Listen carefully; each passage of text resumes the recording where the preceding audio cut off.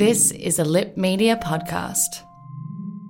Deviant women, deviant women, deviant women, deviant women, deviant women, deviant women, deviant women, deviant women, deviant women, deviant women, deviant women.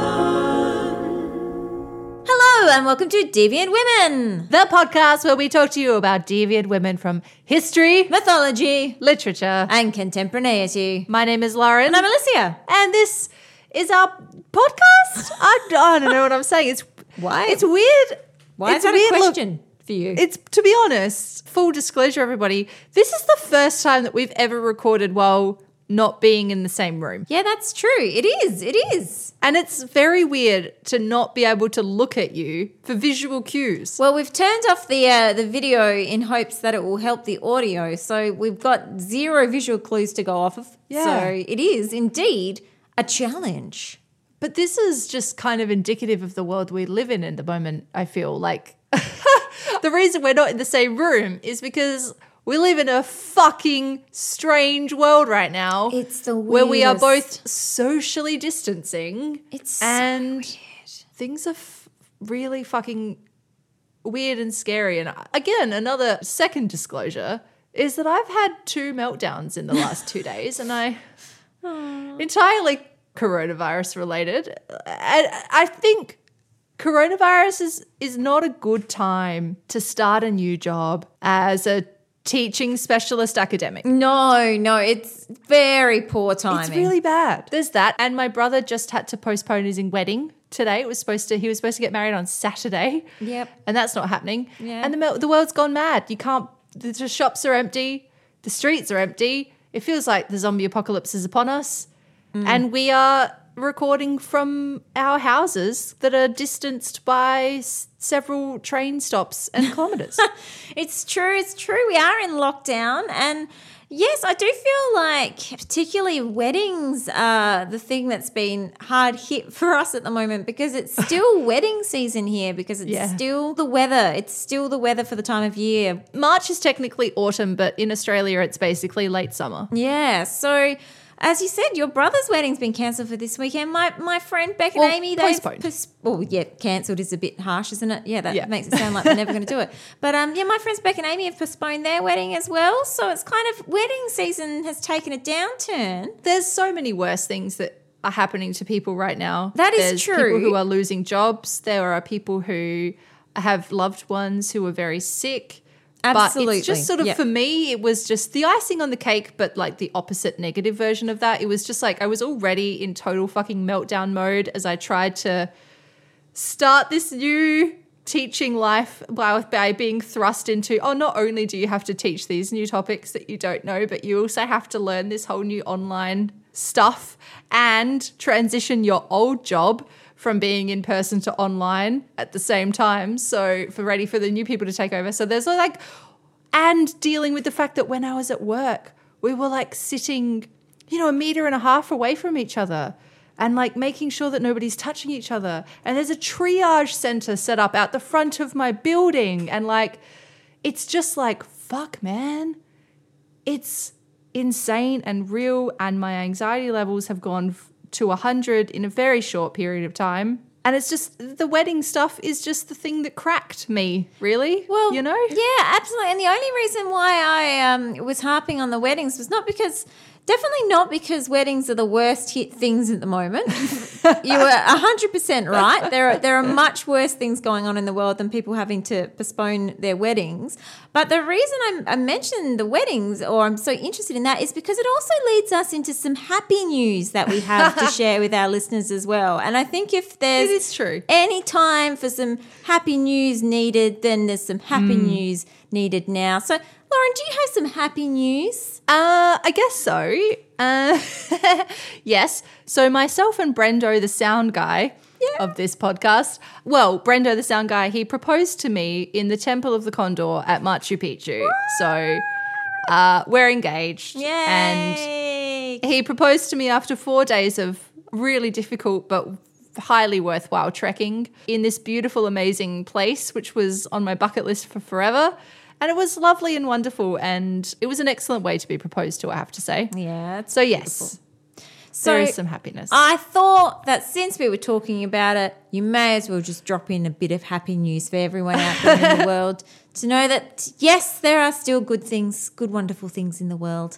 And I wish you and Brendo the sound guy many years of happiness together. And I hope we Thank will you. always refer to him as Brendo the sound guy rather than Yeah. say like your husband or anything else. ever. Or, partner, fiance, whatever. Yeah, he's, as far as this podcast is concerned, he is Brendo the sound guy. But he is more than that to me. He's more than just the sound guy to Yeah. Lauren. It's true. Wonderful. In other happy news, I have a pretty rollicking, riveting, fabulous story today. I'm hoping it's a good fun time. There's not too much trauma involved. And I hope that it's the type of story. And no plagues? Are there any plagues at the period in history that you're going to? Probably. Maybe. Not directly. Look, there is a major catastrophic event that did affect our subject's life as it did millions and millions of other people around the world. But that's only because we're in the early 20th century and there was a world war that happened. But most of our time is going to be spent in Belle Epoque Paris, which I feel... Fabulous. Exactly. I mean, in terms of escapism, in terms of feeling wonderful and envisioning like the kind of fantasy life that you wish you could have and you feel kind of a little bit weird about fantasizing about because you know it probably wasn't as good as your fantasies make it out to be, but then also maybe it was. That's where we're going. Excellent. I cannot wait. Take us there. Okay. Well, today we are talking about a woman who is known as the most notorious courtesan of Paris, Ooh. which is quite a title. She was So also many, again, a title. Everyone's got titles so far this everyone season. does have title. I hadn't really thought about this until we did Bessie Smith last week, but you're totally right. Everyone has a title. She had a second title, and it was our national courtesan. Oh Courtesan. What a title. The national courtesan. So she was a big deal, but also like courtesans generally at this period in Paris are a pretty big deal. But we're going to get to that in due course. Excellent. So, Lauren, tell me, who is this figure that we are speaking of? Who is this courtesan? The most notorious courtesan. She is Liane de Pougy. That's actually not her birth name. She was born on July the 2nd, 1869 in La Flèche, South. I'm going to try with the French. Give it a shot. Forgive me. But it's in the west of France, sort of between Nantes and Paris. Paris. I'm sorry for being a bit wanky about that. Paris, for those of you who don't know what I mean by Paris, just in case. And her name was originally Anne-Marie Chassagne. And she was born to Pierre Blaise Eugène Chassagne and his wife, Amy Lopez.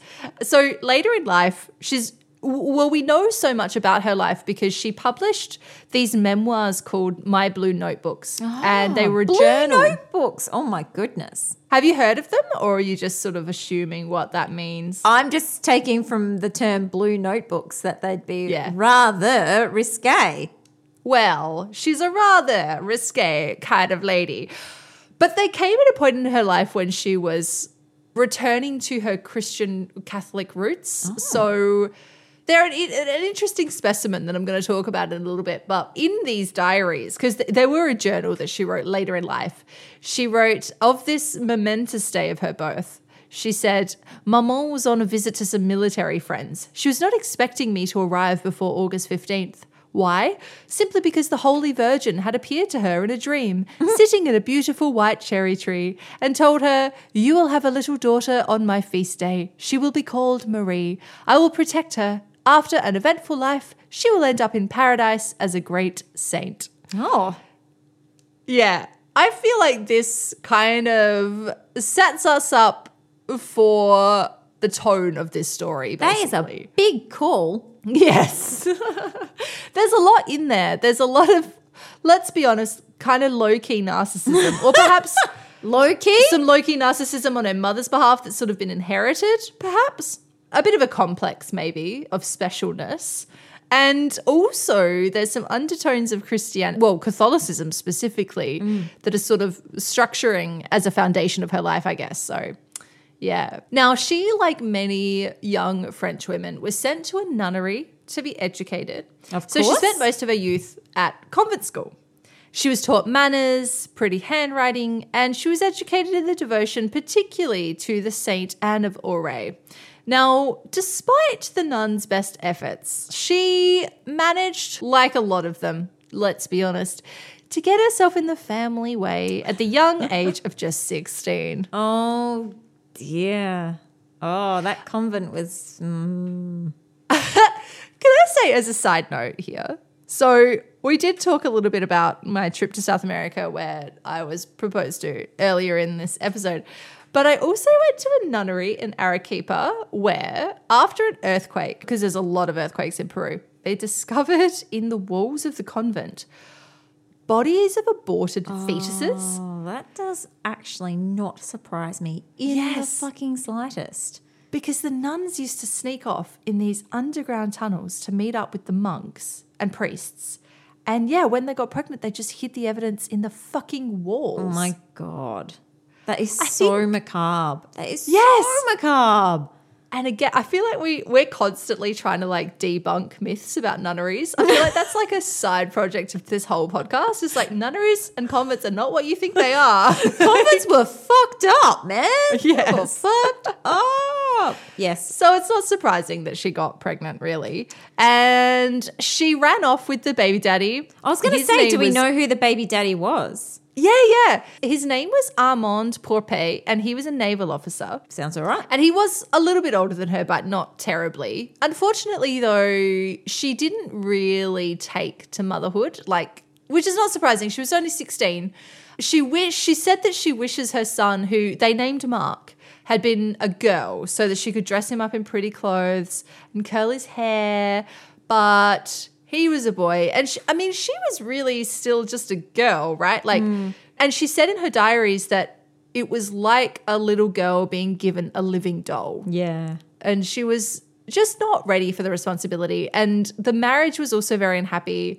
In her diaries, she wrote that on the wedding night, Armand took her violently and remained cruel and violent to her throughout their marriage. Really? Yeah, and apparently she carried the scars on her body from him for her whole life. Yeah. Oh, that took a turn because that started out sounding so like romantic and let's run away together, and it definitively ended in domestic violence. Which, Well, to yes, be honest, it a did. lot of those romantic let's run away together stories often do end that way. And I think particularly when there's a baby as well, because it's suddenly just like this. We've gone from being carefree, young lovers with no responsibilities, no cares in the world, to suddenly being tied together through this living human that we have to care for and be responsible for. yeah, and do you know what And- you're doing? Because I don't know what I'm doing. Does anyone know what Yeah. they're doing? I don't know. But I mean, okay, so the good news is that it was a very short marriage. Like she left him very quickly. Okay. Good news. Which is good because so many women in that situation couldn't and didn't, and they stayed in these relationships. Yeah, but 'cause- she did. So what period of time are we in now? So this is the late 1800s because she was born in 1869. So by the time she was 16, it's the 1880s. Yeah. So very much so. The easiest, I suppose, or the most done thing to do is just to stay. Yeah, but this was also the period of a lot of change. So very recently, women had in France, they had reacquired the right to divorce, the right to own property, to open a bank account in their own name, not in their husband's name.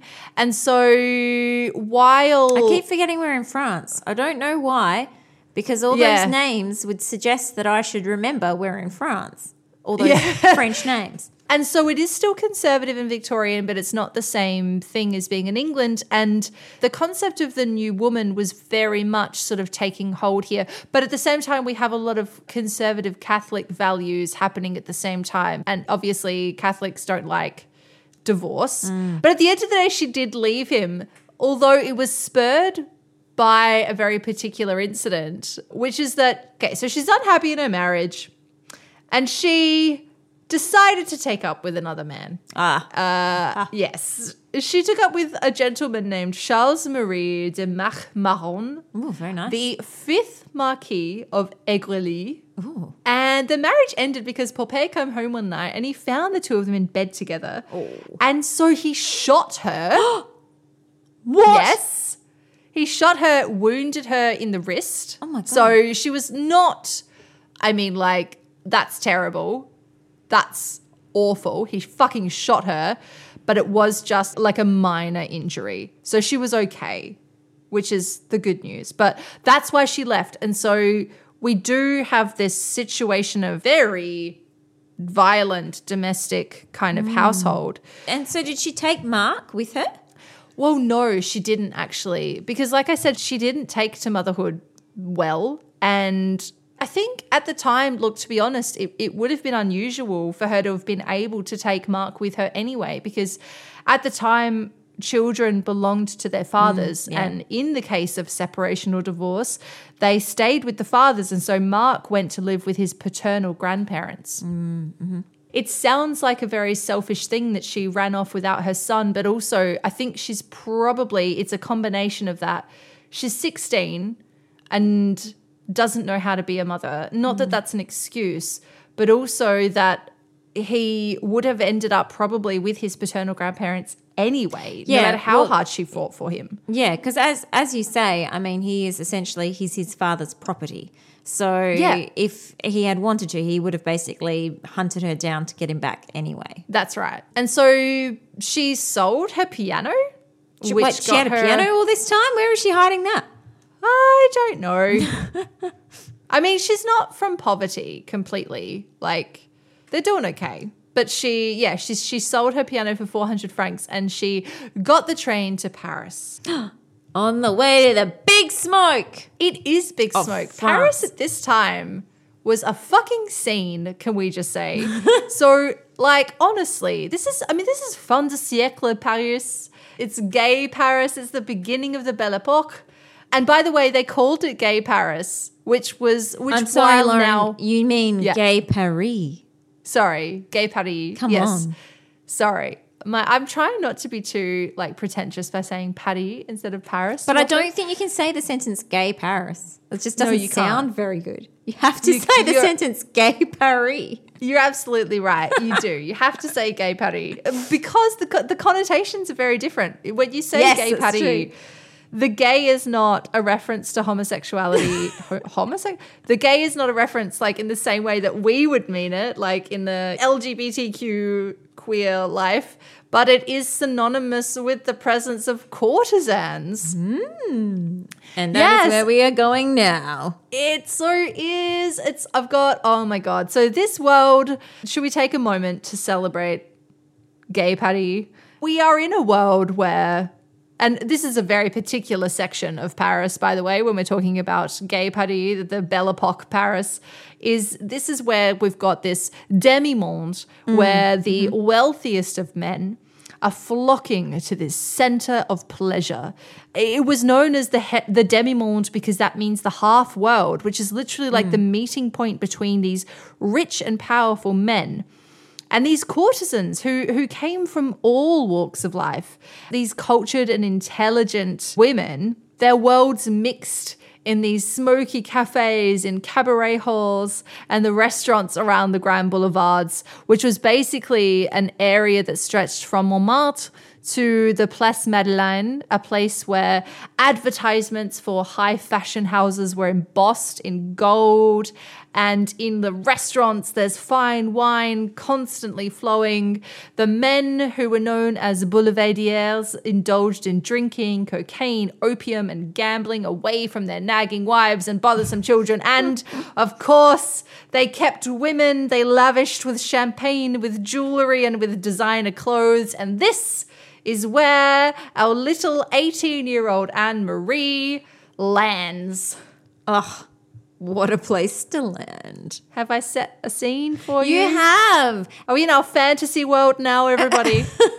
Well, we have been to this period of history and this place before. We have sort of dipped our toes a little bit into this decadent world of the Belle Epoque. we have. We were here with A few of our artists. Agnes Goodsir, who joined the Left Bank of Paris when she left Australia and became an artist in this scene. We were here with Josephine Baker, who's going to come up actually in a little bit later. But this is a very particular scene. So we've talked about the artists in this scene. We've talked about the 20s in this scene, but here we're specifically in the demi-monde, this world where basically courtesans were the biggest celebrities of the time. And where a woman could literally raise herself from poverty to become one of the wealthiest women in France, due entirely to her intelligence, her charm, her beauty, let's be honest, let's be frank about that. But beauty itself was not enough. You didn't make it in this world by just being pretty. You made it in this world by being calculating and a good bookkeeper and smart with your finances and excellent at networking and mingling, and by giving off this effervescence, this joie de vivre that just kind of captured everybody around you. And the tabloids fucking loved these women and men loved them. And they really made something of themselves. And this is something that interests me, and we've talked about this before as well, but, you know, it is also that sort of that idea that being beautiful excludes all of those other qualities and properties in a person. It's kind of this idea, oh, well, you know, if you are beautiful, then that's wonderful. You'll make it in this world. That's all it takes. But that's not all it takes. Yes. And we've seen this. Absolutely. We've seen this in so many of our women who have been those women who have been described as beautiful and seductive. And there's nothing wrong with being beautiful and seductive. And as we've said before, when you are beautiful and seductive, you use that. Go for it. When the world gives you nothing else, you use that as your agent of power. Absolutely. But with a lot of women, the case is much more complicated than that. These are the kind of women who are, as you said, educated, intelligent. They know how to move in these circles. They know how to seduce and impress, not just in that sort of purely physical sense. Yeah. And this is exactly what... as she was then Anne-Marie, because this is before she became Liane de Pougy, this is exactly what she saw immediately when she arrived. So when she got to Paris, she basically lodged with a friend in the Rue de Chazelle, which was a street that was within this sort of district, and it was opposite a celebrated courtesan named Madame Balti, who was a 28-year-old, basically exactly what you've just said. She was this powerhouse of a woman. She was elegant, she was rich, and Anne-Marie would watch her out the window as she would emerge every evening into this beautiful carriage, dressed in fine jewelry and high fashion, and going off to live this life of going to the theatre and going to dinner and going to cafes. And this must have been totally intoxicating to her. So basically, she watched this life of decadence and luxury and was like, oh, I want that. I want in. Sounds great. It sounds very much like the start of Crimson Petal and the White, just so you know. But like the middle section of Crimson Petal and the White. Well, that actually is a story that has a lot of parallels in the sense that that's a woman who raised herself. Well, okay, in Liane de Pougy's case, she's not necessarily raising herself from quite the same amount of poverty, but it has this wealthy benefactor who she's able to create a life for herself from. Which That's is a what great we all read for need, anybody. isn't it? Yeah. Yes. I made a mistake. I'm engaged to a musician. That's not the same thing. No, You don't want to marry the artist. You want to be the artist in the relationship. Yeah. Like, it doesn't work the other way around. No, because then no one has any money. No one has. So basically, she knew that she wanted to become one of these courtesans. She wanted to become what were known as the demi-mondaine, who were the women of this underworld. And they were basically courtesans and actresses. The two roles were very thinly separated. This Pretty is why much it the was same not thing. very respectable to be an actress. Exactly. And someone like Sarah Bernhardt, is the type of woman who I think these days we think of. I assume that Sarah Bernhardt is a household name. I don't know if she is. Probably not. No. But she was one of the most famous actresses of this time. And she was also in Paris, and she's going to come up actually in a moment. But she's an actress. And I think these days, a lot of people who do know who she is think of her as being this sort of proto-actress superstar in the same way that, you know, Oscar-winning superstars would be to us. But actually, the connotation of being an actress for her in her own time had so many connotations of this life, this demi-mondaine life, which if you're in it and if you're living it, is fine, and you can make a real reputation for yourself. But if you want to live on the respectable side of society, it's not great. But anyway, so what we kind of did touch on the fact that for these demi-mondaine, these courtesans to be successful, they needed to not just be beautiful, but have this real charm and intelligence and joie de vivre. And luckily, who would become Liane de Brogy, she was no different. She was joyous. She was known for this kind of really particular glittering gaiety that just attracted all of these people around her. And social circles started to swarm around her. People started to want to be within her sphere of influence. And part of this, I think, is initially to do with her beauty. She famously had this sort of androgynous beauty, which fits the style that was emerging with the concept of the new woman. And the new woman being that woman who, in the late 19th century, was independent, was kind of pushing back against a lot of these ideas of restrictive femininity that we've seen in the past. And so she was slim, she had long arms, a long neck, and in her diaries she describes herself as, and I quote, "I use the merest touch of rouge, it suits me. Rather small mouth, well-shaped, superb teeth. My nose, they say it's a marvel of marvels. Pretty little ears like shells, almost no eyebrows, hence a little pencil line whenever I want.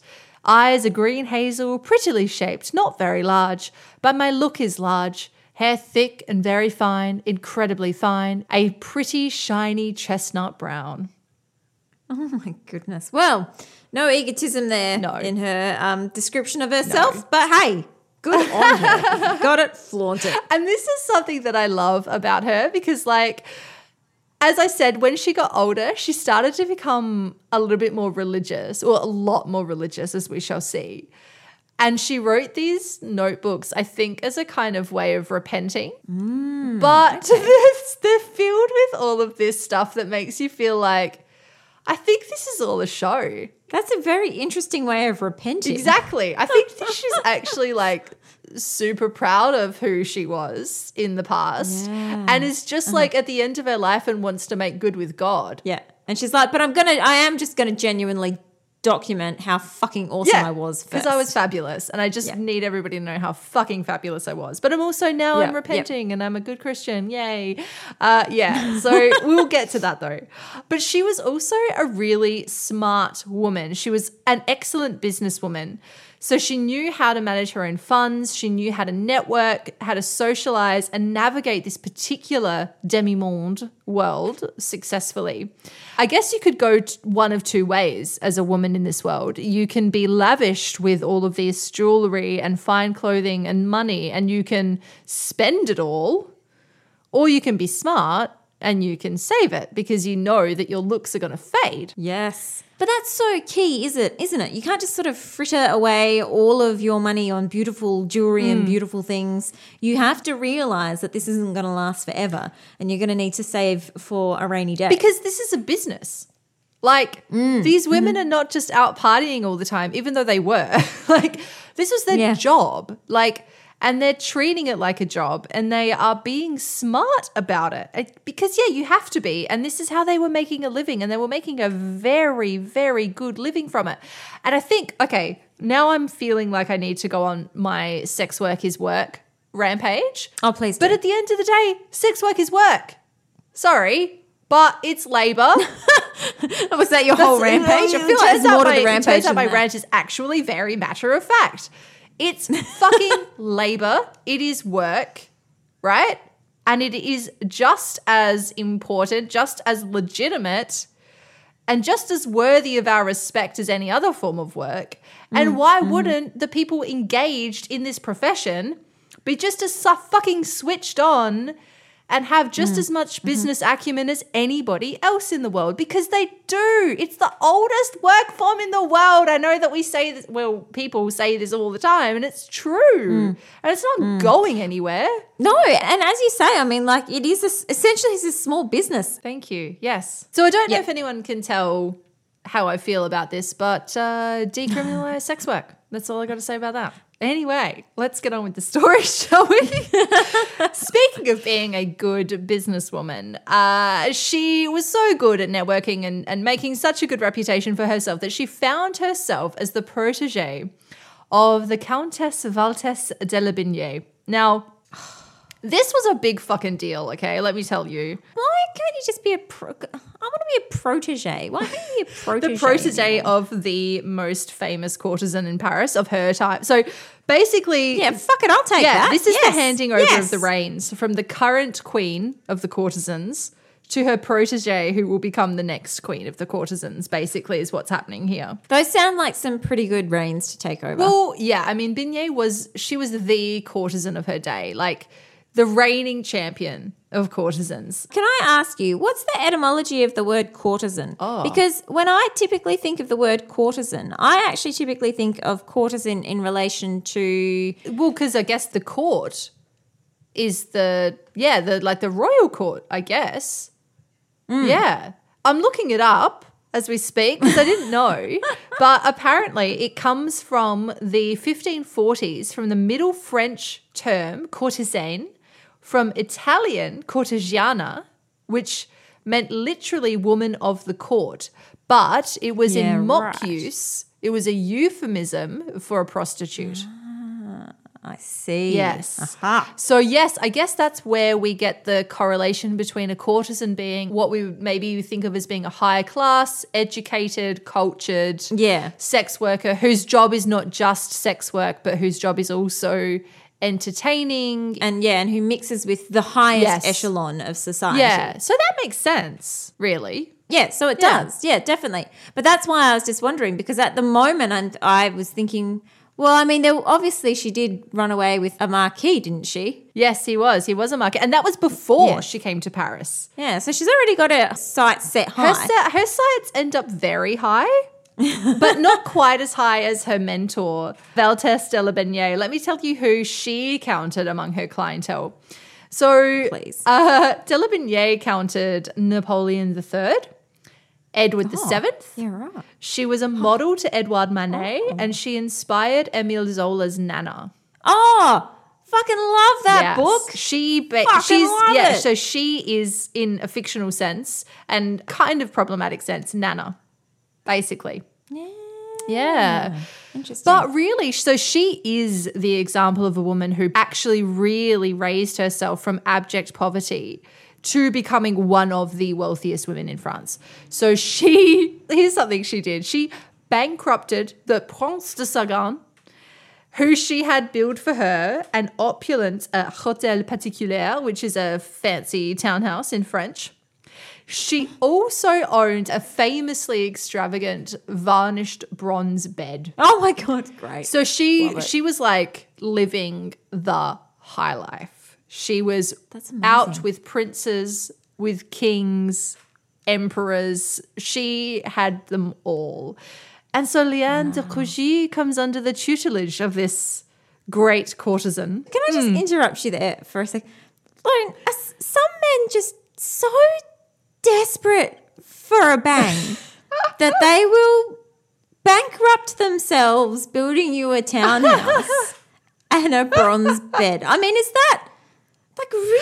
I think Is it really that important? I think what the thing is they're desperate to brag about that bang. Yeah, right. I think they're like, I don't think I would bankrupt myself to brag about anything. I don't know. This is the French aristocracy, man. Like, I think they just like does want to be not able to tell seem- all their mates, like, I fucked Valtesse de la Binière. I built Yeah, her this but townhouse. now you have no money. No, you don't have any money, but like Yeah, It just does not seem worth it. It just doesn't seem worth it and this to me. is where I think we often talk about, like, I guess opponents, not we, opponents to decriminalizing sex work talk about how, for example, one of their arguments is that women are exploited. But like, I feel like you'll find in this particular so example, many cases, I feel like yeah, we're being exploited. the people with the agency here, the people with the power, are the ones who are like, oh yeah, you want to see my leg? Build me a fucking townhouse. Who's Yeah, getting yeah. exploited in that situation? Come on, fuck off. Yeah. Fuck Yeah, off. yeah. And of course, like, that's not to pretend that exploitation does not happen. Of course, in of sex course, work. of course. Of course it does. But, I mean, this is a perfect example of a woman who's like, all right, you want this? Sure. I give no fucks. Well, actually, I give a lot of fucks. And that's why I'm living in this amazing townhouse with this amazing bed and I can buy whatever I Exactly. want. Thank you. That's Yeah. 100%. Yeah. Totally. And this is why I think these Yeah. women are so amazing, because they are so fucking smart to know that they can get all of this capital out of men for something that is really quite simple. You know? Bat them a nice eye. Like, yes, okay, have sex with them. If you're consenting to that, great. But at the end of the day, who's really giving up more in that situation? Yes. Anyway, there's very complicated politics here, but you know, Yes, of course. obviously- And I mean, we're we're obviously- talking about it in a yeah, we're obviously simplifying a lot, but you know, Yeah. And in a very specific context. Yes. But Anyway. in a context where we can definitely 100% celebrate getting yourself a townhouse and a bronze yeah, bed. that's right. This does not escape our Liane de Pougy. So she learned a lot from de La Binière. They spent basically every evening together. They would apply their makeup together, get dressed together, go out on the town. Voltaire showed Liane all of Paris's hotspots, including the importance, Get it? Ha! Hotspots. Good one. Yeah. Including the importance of Maxim's restaurant. Now, Maxim's was the place to be seen in Paris.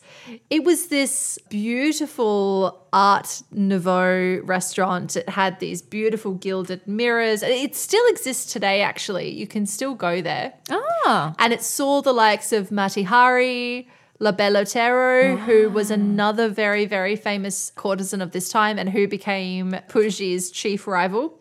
It also saw the likes of the Prince of Wales, Marcel Proust, and of course Sarah Bernhardt, who we talked about earlier. So this is pretty much where the most fashionable, the highest class, you know, people of Paris hung out. Mm-hmm. And they would go there all the time. And they wouldn't just go there all the time. They would be the center of attention when they got there, you know? Yeah. But Voltaire, she was of a different time. She was quite a bit older than Pougy. She was at the end of her career, nurturing this young, you know, blossoming, beautiful demi-mondaine. She was this kind of pre-Raphaelite beauty to Pougy's Belle Epoque. Uh-huh. And we know how I feel about pre-Raphaelite beauties. Yeah, you should look up some pictures Very deeply. of her, because she is definitely of that kind of romantic Belle Epoque vision. But there aren't really as many photographs of her because she's sort of just pre that time. However, like I said, she was painted by Manet and by others. So there's some really lovely, exquisite paintings of her, which you should find. And I guess we'll probably post to Instagram because we can. I feel like we should. Yes. There's going to be so many Instagram posts associated with this story, honestly. Excellent. So being of a slightly different time, Voltaire was not just like, okay, here's how we go out and procure clients. Here's how we keep our finances in check. Here's a few boudoir tricks. But she also encouraged Pougy to spend more time cultivating her intellectual pursuits. She really wanted her to read classical texts, to read poetry, to visit art galleries. And look, this is all very important to being a courtesan. But our Pougy, she thought this was all a little bit dull. She was... Really? Yeah. Oh my God. If someone said to me, right, your task, if you choose to accept it, is to read these books, read these poems and go to these art galleries, I'd be like, fuck Okay. yeah, I'm on board. Well, we Yes, would. I will do that. We would, Alicia, especially if somebody in Paris is telling us to do this. Oh my God. I no drama. That would not be boring to me at all. But Pushy, Alicia, she wanted to party, you know? Oh, well. Well, you know what? She's a lot younger than me. Well, so- she was about, like, God this bless is her. like between the ages of like 18 and 20. And it's also Belle Epoque Paris. And it's not surprising why she wanted to party. If we may, let's have a look in a day in the life of a Parisian courtesan. Can we? Yes. Please? We shall. We're going to. I've written notes about this. I couldn't help myself. Okay, so let's say you're a demi-mondaine in Paris at the beginning of the Yep. Belle Epoque. You rise at midday say it. in a beautiful apartment or townhouse built for you by your wealthy protector, quote unquote. Yes, with my bronze bed. You pop down to your favorite cafe for lunch with a friend or a lover. Everybody knows you. You come here every day. The staff, they know you. You probably even come in through the back door. You're so well known here. They know your favorite order. You have a lazy lunch. Nice. Then you go for a stroll around the gardens or along the boulevard. You admire the fashions, the fabrics in the beautiful gold-gilded shop windows. And by then it's afternoon, it's time for a break. So you stop by another You've had a favorite busy cafe. day. Yeah. Busy. Yeah. Yeah. It's time for a coffee, for a glass of wine. So you go to another cafe where you know everybody, all your friends are going to be there because this is where the artists hang out, where the writers hang out, where potential new clientele hang out. In the evening, you head home for a bit because you've got to dress into something a little bit more. yeah. Yeah, a bit fancy, a bit elegant. You need to change. Yeah. And then you take your coach to meet your paramour for dinner at one of the many restaurants along the boulevard. And after Yes. several courses, which could be like literally like half a dozen, if not a dozen courses of fine food, you might pop into a private room for a quick little bit with your man yes. for a, quote, another course. Before heading back out into the world at midnight to catch a show, just to catch a lazy show at midnight. Lazy midnight There's show. lots to choose from. You've got the opera, the theatre, a variety show, a circus, or of course you could head out to the Moulin Rouge or the Folies Bergère where you could indulge in more food and wine and watch the revelries. And then, because that's not enough yet, it's not enough, after the show, you'll probably go and see out the rest of the night at another cafe. For God's sake. I know. Well, Paris was basically an all-night party every night. Well, this is just the average night in Adelaide in February. Well, yeah, this is the closest that we get. It's the closest we get is during the Adelaide Fringe, which, if you don't know, is the second biggest festival in the world. It's the biggest in the Southern Hemisphere.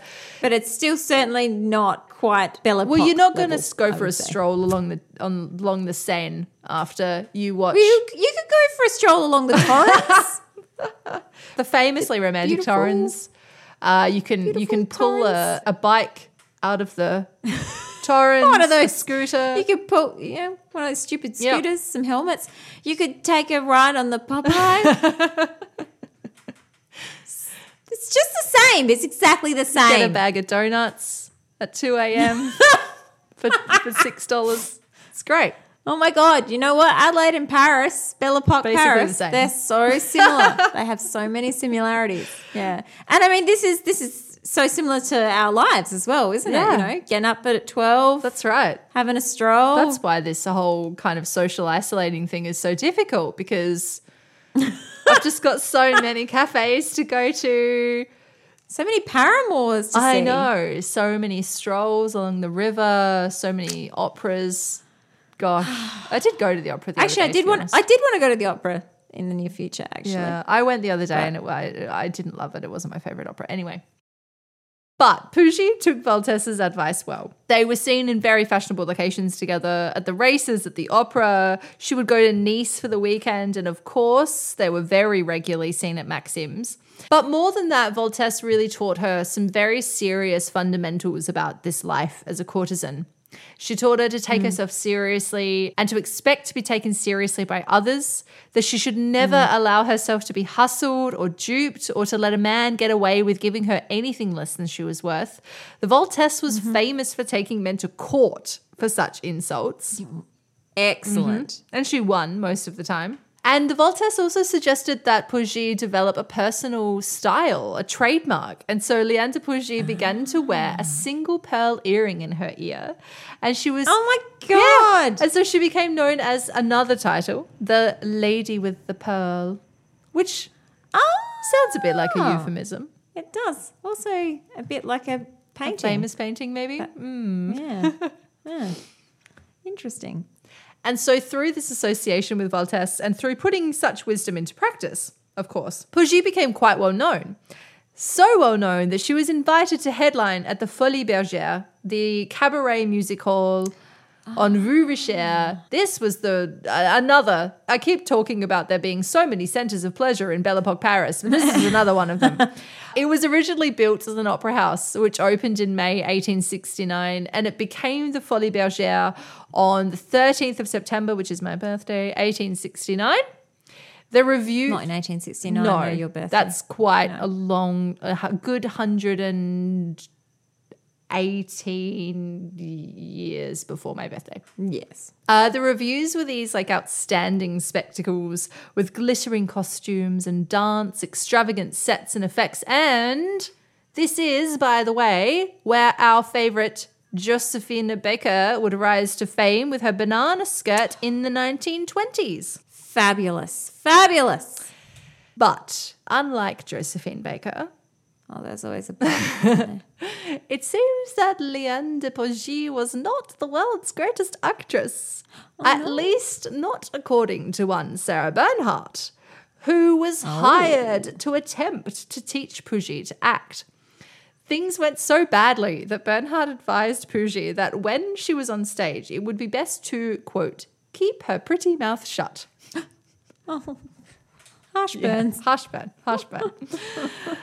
Nevertheless, Pougy was very popular, of course, because I guess in Paris, in the Belle Epoque, you don't have to be that talented. You just have to be beautiful and charming. And full of So she just kept acting joie de vivre. despite the fact that she Well, sucked. she had like minor roles in the Folies Bergère, and they were just small parts, and it didn't last a great amount of time. Okay. But it lasted for long enough that in the 1890s, an English performer, Herbert Charles Pollitt, used her as his inspiration for his drag name, Diane de Rougy. Interesting. Yeah, so she'd made her mark on the cultural scene. I feel like if a drag queen names herself like after you or in reference to you, you've made it as a cultural icon. Yeah, I agree. Yeah, you've definitely made your mark. So it is the 1890s now. We've skipped ahead in time a little bit. And Liane de Pougy is a veritable celebrity. And this is where we're going to get to some of her great conquests. So she was so famous by this time that she was pursued by the likes of Leopold II of Belgium, who is one of the worst people to have ever existed, by the way. Do you know anything about Leopold of Belgium? I don't think so, no. So he was responsible for a bunch of very atrocious things that happened in Africa. I won't go into detail about them because they're awful, but he's not a great person to be associated with. But he pursued her. I don't know if they actually had a relationship. But this is where she also developed a rivalry with La Belle Otero, who I mentioned before, who was another very famous courtesan of the time. Mm-hmm. And the La Belle Otero, by the way, was pursued by also Leopold II of Belgium, along with Kaiser Wilhelm II, Prince Albert I of Monaco, King Edward VII, multiple kings of Serbia, multiple kings of Spain, the Russian Grand Dukes Peter and Nicholas, and the Duke of Westminster. Bloody hell. So I guess what you were saying before about the fact that she just becomes like a conquest that you need to tick off in a lot of ways. Yeah. Because how can this many people be clamoring? Well, this is exactly it. I think it's the status of celebrity. Yeah. It's the I have been with La Belle Otero. Have you? Yeah. She is the most glamorous, the most amazing, the biggest, most famous courtesan of our time. Yeah. Unless you ask Liane de Pougy, who would say, no, she is not. I am. But you want one of them, you know? Yeah. But I think it's just a reputation thing, I guess. But she was also very smart. And also La Bellotero is another woman who raised herself from this terribly rough childhood. And look, I don't know if I should even tell this part of the story because I don't like sharing these details, but her rough childhood included her rape at the age of 10. Oh, dear God. So a lot of these women came from really abject circumstances, you know, like they really climbed through the ranks to get themselves to these positions of power. Like how much power do you wield when you've got fucking Leopold II of Belgium pursuing you, honestly? Like, because that man didn't give a fuck. He conquered the fucking Congo. Like, he didn't care about anybody. But if he's pursuing you and lavishing you with gifts and doing what you want, like, that's some power, you know? And apparently the La Bellotero was so beautiful and amazing and charming that men reportedly committed suicide after their love affairs ended. And now I don't know if that's true. These are just the kinds of rumors that kind of circulated around her. I hope it's not true, by the way. God, full on. Yeah. But both Liane de Pougy and La Bellotero moved in the same circles, and they were both often found at Maxim's. They were flirting and dancing and having a wonderful time. But while La Bellotero had a number of very wealthy and famous clients, as we have kind of talked about, it was Pougy who was the wiser bookkeeper and investor. So while her admirers were not quite as lofty, she didn't have quite the same sort of retinue of kings and princes and such. She was much better at managing the income that they allowed her. And another reason that they're both kind of compared is that they both were immortalized on postcards. Ah, yes. Okay. Yeah, go on. So this is a really popular thing to do at the time. So women would license their images to postcard companies, and they made quite a sizable income from it. And you can find a lot of these postcards online today. Like, they were kind of like naughty postcards. They're not like pornographic. Yeah, yeah. Some of them are more risque than others, but most of Liane de Pougy's are actually just very normal portraits of her. Like, they're just her looking quite lovely and beautiful. Yeah, those postcards were incredibly collectible, and they still are very collectible. And I feel like we might have touched on them in a previous episode as well, maybe. Maybe not. But yes, they definitely were one of those sorts of things that you can still find in antique stores and this is now. They're still, you know, very collectible items. Yeah, yeah. And they made a good income. Like, they were a very reliable way to kind of get some extra cash on the side, I guess, when things are quiet. But one important way that Pougy and La Bellotero differed was that Liane de Pougy was bisexual. Now, this wasn't widely known about her until around this time when she had an affair with the American writer Natalie Clifford Barney. Oh, I know Natalie Clifford Barney. Well, you should. She was an expat. Yes. She held a salon in Rue Jacob on the left bank. Yep. Of course. Yeah. And yeah, she lived right through till the 70s or something. Did Natalie. Actually, a lot of these women who I'm talking about today lived to be actually really old and like well into the second half of the 20th century. Yeah. And Natalie Clifford Barney is one of those ones where I think there are a lot of postcards of her as well. Weren't I'm there? not sure, actually. Or- There's definitely, I mean, she wrote a lot. There's a lot of her work around. Yes, yeah, because she wrote plays as well as poems. Yeah, poetry, plays, yeah. She's been on my list for a while. Oh, really? Yeah, There you go. yeah, Maybe we yeah. can do a crossover at some point. Yeah, excellent. All right, carry on. She also created a women's academy in response to the all-male French academy. So she was like a very kind of an activist writer, openly lesbian. She wrote poetry, love poetry, under her own name, which was really quite kind of controversial and brave of the time, especially because she was American. And Americans tend, more conservative upbringing. Yeah. But she met Pougy apparently at a dance hall, and famously, or maybe legendarily, after the performance, Barney came to Pougy's house dressed as a page, and she announced herself as the page of love sent by Sappho. Hey. But little did Barney know But Pugy and Voltesse knew that Barney were coming and apparently laid a trick for her. So they had the maid lead Barney into a dimly lit room where a figure was reclining on a chaise lounge. And as she got closer, she knelt down to kiss this figure, and then she flew back because it was not Pugy, but Voltesse, the elderly Voltesse on the lounge. And then Pugy, unable to kind of contain herself, came out from behind a curtain dressed in a diaphanous gown and held out her hands to her. So it seems like they were both pretty keen. extra. Yeah.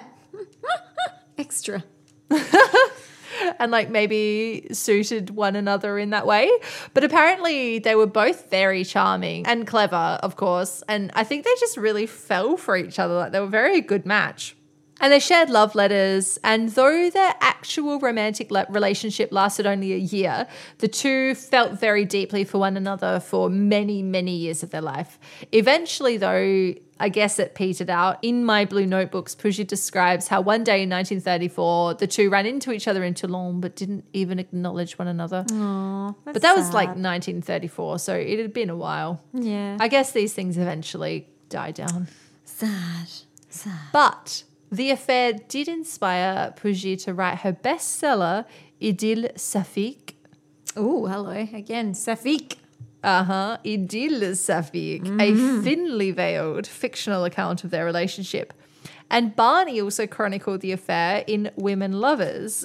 So the two of them wrote about these relationships and published them. And actually, Idylle Saphique was not Pugy's only book. She wrote other novels, including its English name is The Elusive One in 1898 and Myriel or The Lesser Portion in 1899. Both The of these lesser were... portion.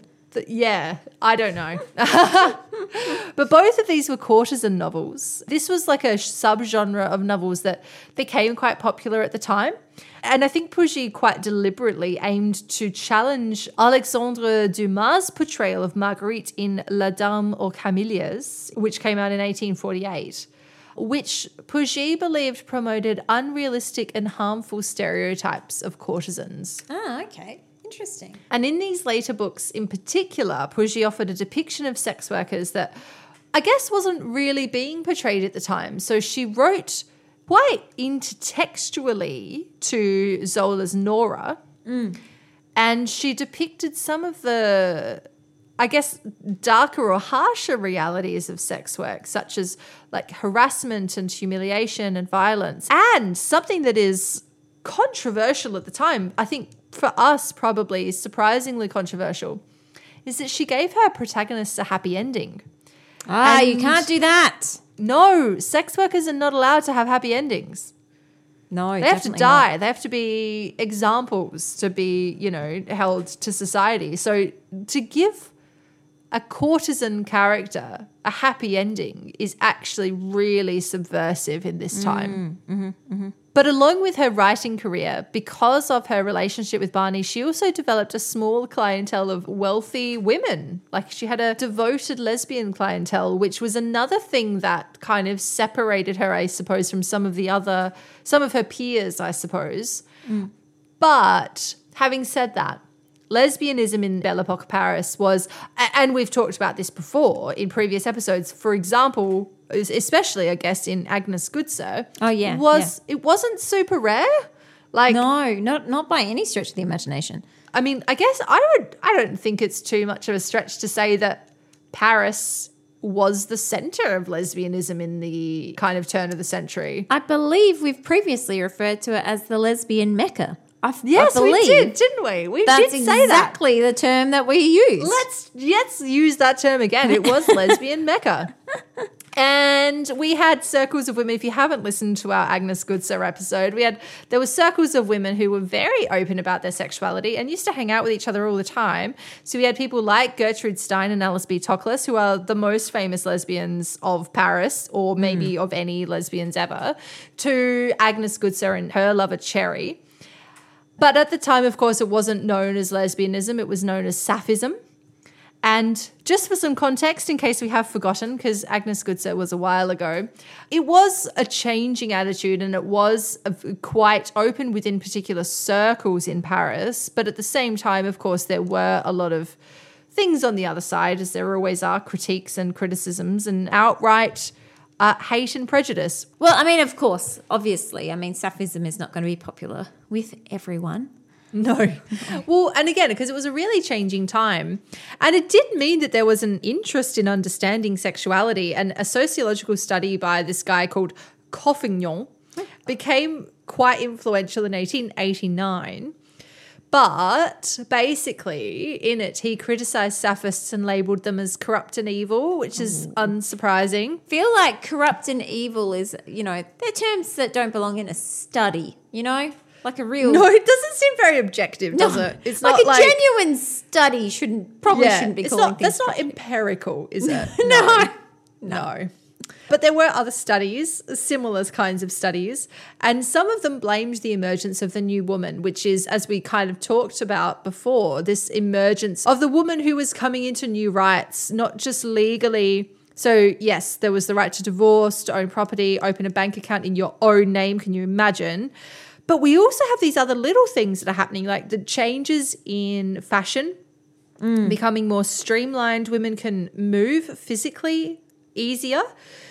There's also the bicycle. Yes. And I don't want to underplay this, but the bicycle was a fucking revolution for women's rights. Yeah. Because suddenly women had access to this mode of transport that was really allowed them to be independent. And some blamed this decadent society that we have been talking about, and it is decadent and it is debaucherous and all that sort of stuff, that they said that Sapphism was the fault of provocative literature and art and this terrible cafe culture that everybody loves so much. And others saw it as emblematic of women's natural mental latency and device. But whatever way you put it, all critics agreed that lesbianism was très dangereux. Oh, very dangerous. Let's go with very Yes. dangerous as the interpretation. Oui, oui. Yeah. Now, in France specifically, there was actually no law that forbid lesbianism, unlike for gay men, where they had sodomy laws. Pretty much, if women were getting it on in private, they could love each other as hard as they wanted to. And here's another cool fact. There were lesbian bars in Paris around this time. Ooh. Have we been into those before in our stories? I can't even remember. I don't think so. So there was one which was called Le Hanneton in Rue Pigalle, and it's described in this fabulous book that I read as research for this episode called The Mistress of Paris, that describes it thus. In the evening, it was rare to see a man at all. Women of different classes drew close around tables, their bodies enlaced as they exchanged cigarettes, sweets and kisses. That's the end of the quote. There was also a place called Le Rat Mort, which means the dead rat, which was named after a rat that was killed when it disturbed a particular couple's intimacy. Great. Love it. So there's that. Okay. I want to just highlight that because I think it's important to understand the culture of what is happening around this time, because another big cultural trend was the rise of 5 o'clocks. Do you want to have a guess at what 5 o'clocks are? People who finish work at 5 o'clock. Oh, gosh. I wish. No. But it's better known to us in the Anglosphere as afternoon tea. Oh, right. Tea. Okay. Afternoon tea is basically what it is. There was this weird Anglophone craze that swept through France and Europe in the kind of 1880s and 90s for some reason, which brought with it the ritual of afternoon tea, complete with sandwiches and pastries. But really, it was an excuse for women to get together, wear fashionable clothes, Oh, yes. chat about their lives, Yeah. and enjoy each other's company. Yeah. We have definitely talked about that before. Yeah. So this is something that Valtesse de la Vigne, Pougy's mentor, she was really into and really famous for. So she hosted these all-female 5 o'clocks, and as everything that she did, they were the place to be seen. If you got an invite to one of Valtesse de la Vigne's afternoon teas, you were set in the social scene of Paris.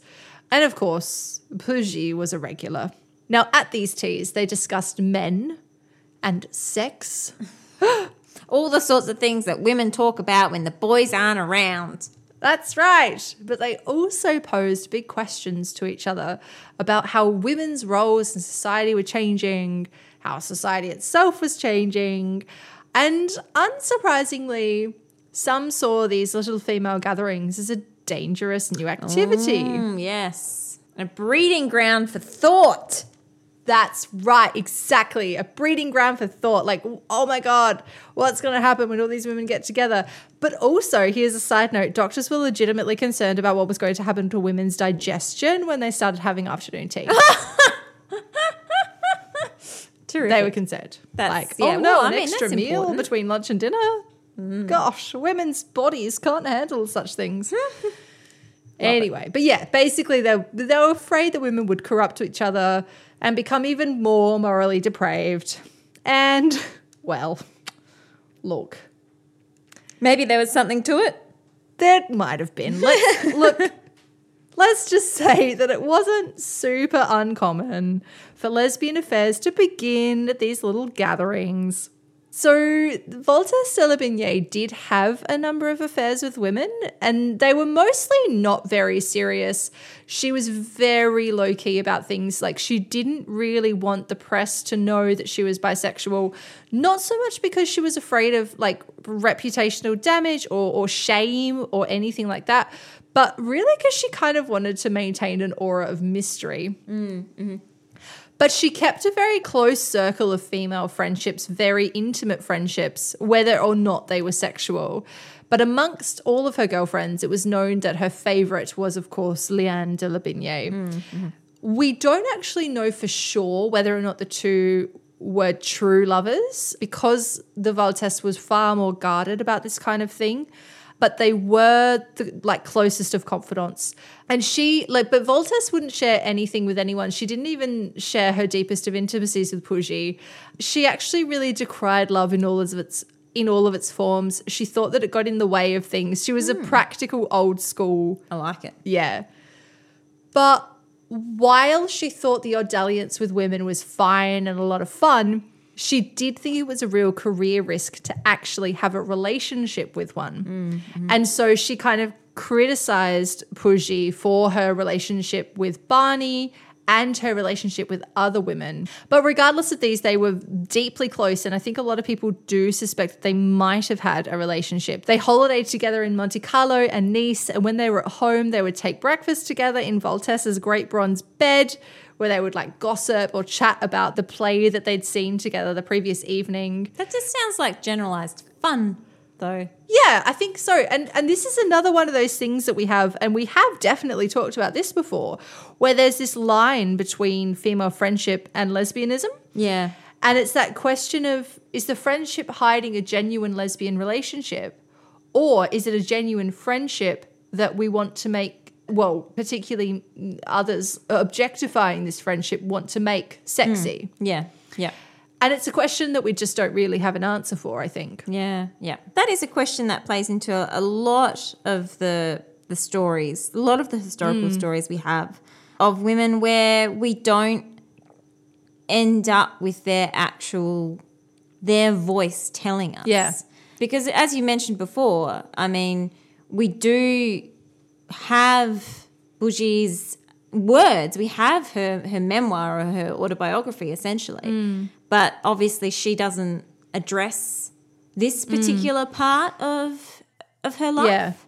To be perfectly honest, I wasn't able to get a full copy of the Blue Notebook, so I haven't been able to read it in full, but from what I can understand from other sources that refer to it, it seems like she doesn't really address it directly. Right, yeah. Mm-hmm. Because some other scholars I've read said, yes, they did have an affair. Others are a little bit more on the fence about it. So I'm not really sure, but I could be wrong. Somebody who has access to the Blue Notebooks might be able to provide information that will clarify this point. I don't know. Anyway, I'm going to skip ahead to the 1910s now because time marches on. And as I said, Pugy, she knew she couldn't rely on her looks forever. And as the golden 1890s gave way to the 1900s, and then came the 1910s, and these were turbulent years, Pugy was 40 now. She was getting on a bit. Hey. Well, I mean, if the Voltaire is anyone to go by, she still had a few very good years left in her yet. Good, because I I would say. haven't even become a courtesan yet. Give me a chance. You've still got many, many good courtesan years ahead of you, Alicia. Thanks. I promise. Cheers. But she met Prince George Gica. Okay. Whoever he is. Yeah, he was actually much younger than her. Was he actually a prince? Yes, he was the Prince of Moldavia. That's where the Geeka family are from. Okay. He was quite a bit younger than her, but the two fell in love. And I guess this is when she decided that, yeah, okay, maybe I need to call it. Maybe it's not going to get better than a prince. I should Settle. what's the expression I want? Settle? No, I was going to say cash my chips in or something. A little bit more positive than settle. all right, sure. Still, I think settling for a prince is a pretty good settle. It's not really settling at all, is it? No, he's I a wouldn't prince. say so. It's quite, and they loved each other. It was great. She found love. She was happy. Good. And the two got married on the 8th of June, 1910. Now, she wanted to marry him in the church because she's starting to enter into this part of her life where she's getting a little bit more religious and starting to want to repent for her sins. But she was divorced, remember, which was very scandalous in the Catholic Church. So they had to have a civil ceremony. But to get off on the right foot, nonetheless, the day before her wedding, she went to church and took confession. And when the priest asked her what she needed to be absolved for, she said everything except for murder and robbery. Oh dear. So it was a much happier marriage than her first, though they had their share of ups and downs. And the downs in the first part of their marriage were not actually because of the marriage itself, but because there was quite a few personal losses in her life. And the first of these was on July 1910. Her dearest Voltesse de la Binière passed away. And what was it a very, I talked about the fact that Voltesse was perhaps, oh no, I didn't say Voltesse was very extra. But I'm going to apply that to Voltesse as well. I said someone was extra, but the Voltesse was also very extra. She actually wrote her own death cards. So Sweet. so you know how back in this day and age, when someone would pass, the close family and friends would be sent a notification of the death, a little death card. Normally, though, this would be written by the family. But upon being told by her doctor that she was not long for this world, Voltesse personally wrote the notice of her own death That's fantastic. that she sent to her closest and dearest friends. And so Pugy opened this card and immediately she thought it must have been a joke. She was just like, what the fuck, Voltesse? This isn't funny. This is such a morbid joke. It's so you. But it was true. And once she realized it was true, she was inconsolable. Yeah.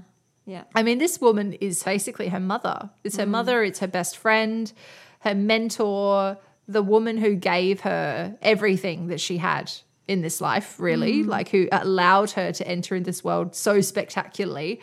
And then she was gone.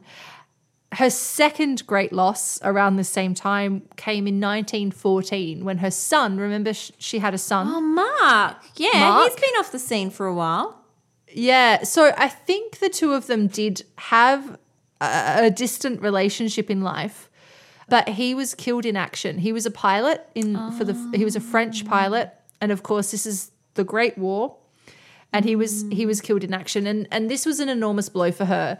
And though they were never close, she was truly devastated by his death. And she wrote in her diary, and this is really sad, "I did not love my son enough when he was alive. I was all woman, not mother.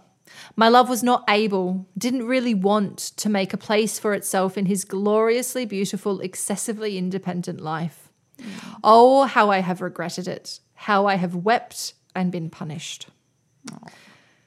That's sad. really, it is. Yeah. And his death, I think, is what triggered this period of really deep reflection in her life that caused her to move towards the church, because I think this was the kind of catalyst moment that caused her to think about who she was and what she had done in the past and maybe what she should have done better. And I think one of the things that she wishes that she had done better was to be a better mother. Yeah. And she Sad. couldn't ever absolve herself of that. And so she dedicated herself basically to good works after this. So she and George were out one day. Oh, by the way, George left her for a younger woman in 1926. Aww. And then they got back together again. Oh. But they kept having affairs with younger women. Both of them kept having affairs with younger women. I only note that for the sake of chronology because I want to skip to 1928 and I'm still in this theme of absolution. So they've broken up, they're back together. One day in 1928, she and George were out driving in Savoy when they came across a convent, this ruinous convent not completely ruinous, but decrepit a little bit, I guess. And they didn't know what it was or who lived there, so they went to find out.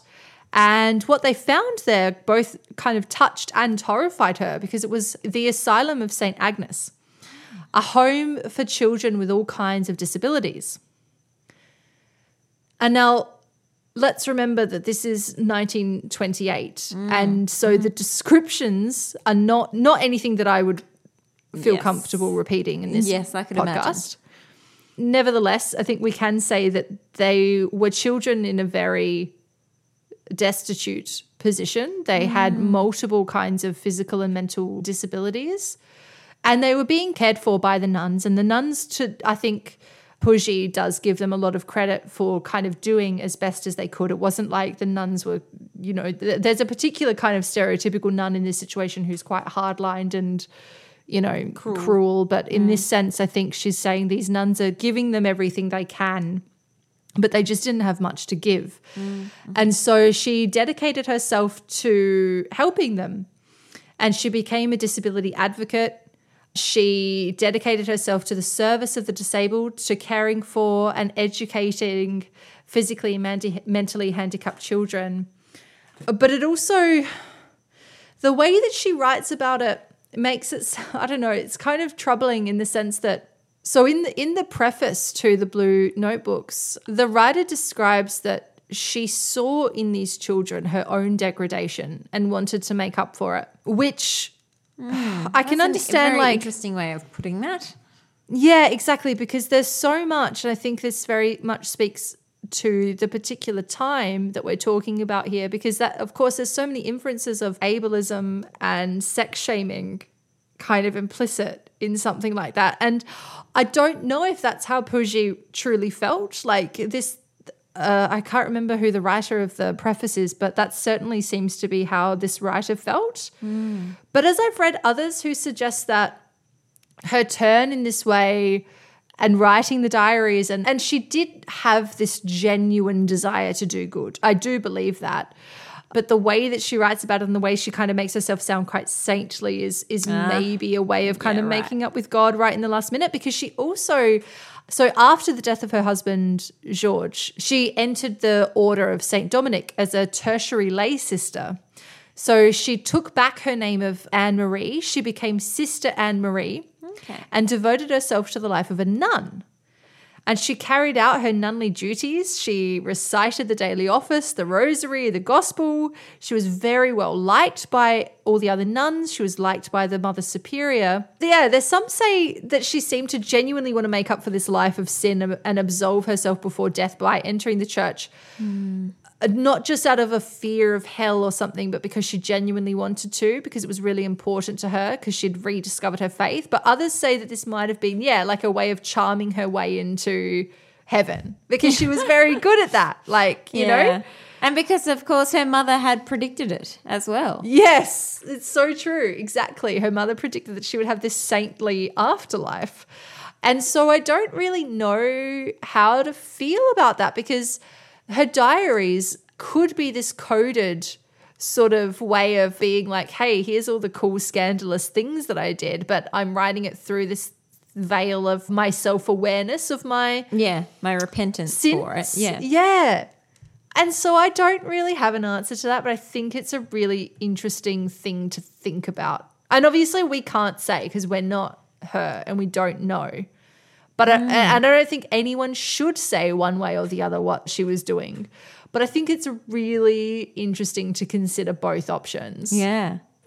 And so she lives out her life here? Yeah, she did. So she died finally on the 26th of December in 1950. So she lived to the ripe age of 81. She had a good, this is what I said, like these women had a really good run. They lived well into the mid-1900s. She died in Lausanne in Switzerland and was buried in the enclosure of the Sisters of the St. Agnes Asylum. And her Blue Notebook, My Blue Notebooks is what the book is called. They were published posthumously. And I think you can find them if you're lucky, like they exist. I couldn't get my hands on a copy. I did get my hands on a copy of a bunch of other books that are relevant, but I couldn't get that one. If anyone does, I'd be really interested to hear about it. But that's, I think, how we know a lot about her life. And of course, the Ideal Sapphic, her thinly veiled lesbian memoir, fiction. I should say.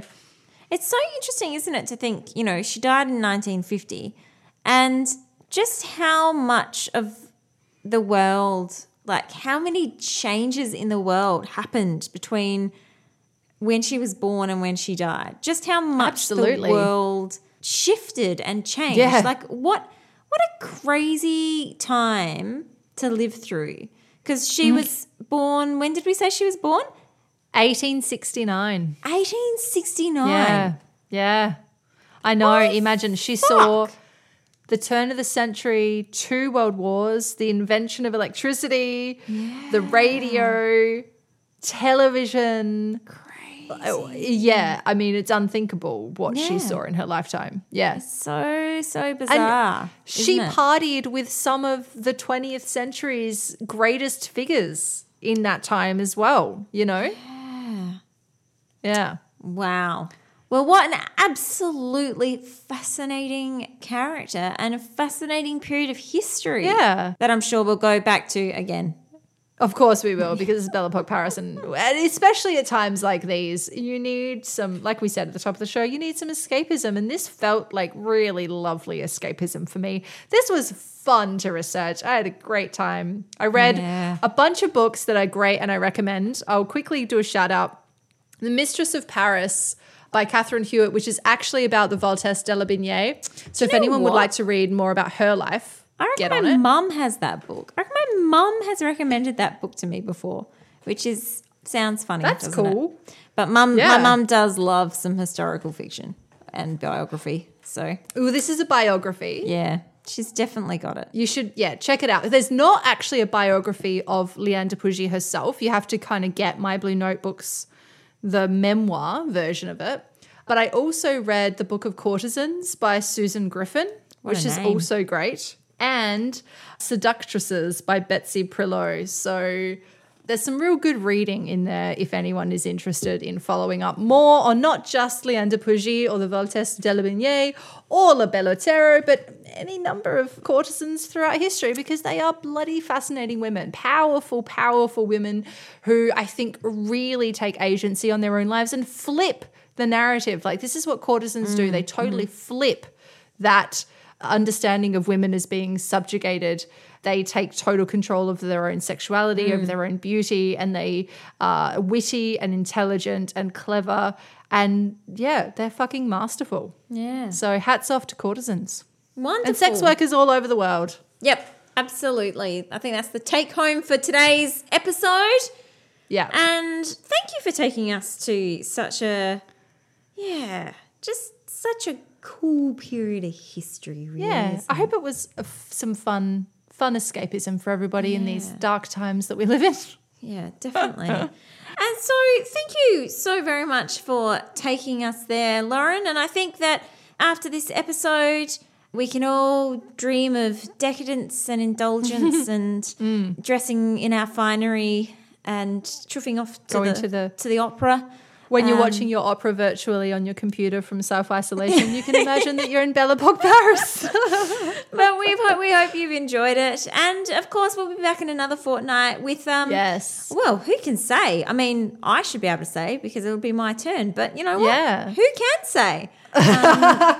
That's okay. We'll find out soon. Yes, we will. We'll find out soon. Yeah. In the meantime, of course, we hope that you are taking good care of yourself wherever you are in the world. Yep. And that you remember that if you want to catch more Deviant Women content, you can find us on Patreon for as little as $2 a month. And I know this is really cheeky to say, but, it's a good time to support freelance artists and makers of many different types of art, not just podcasters such as us. So if you can spare a dime, I know not many people can at the moment because fucking the world is on fire, but you know, it is a good time to support artists on Patreon just generally, because so many of them are out of work. So we're on Patreon, but so are a bunch of other people that you should check out. So I want to plug everybody on Patreon. Go support your favorite artists on Patreon. Every single last one of them. All of them, if you All of can. them. Of course, Yeah. many Yeah, of you support can't, everybody. and that's fine too.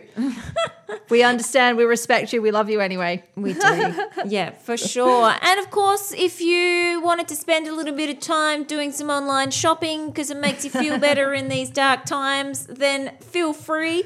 You can find t-shirts and pins for Deviant Women on our Etsy store. And if you can't support us monetarily, that's fine. We get it, dudes. But you can write us a 5-star review on iTunes or Spotify or wherever you listen to podcasts. We would love you forever. And of course, as always, our big thank yous to India Hui for the music. Sound guy Brendo, my fiance. Fiance Brendo, the sound guy.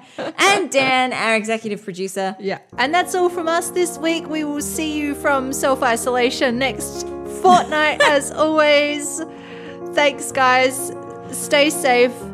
Keep looking up. Things are going to be okay. And we'll see you This is next us time. out. Bye. Bye.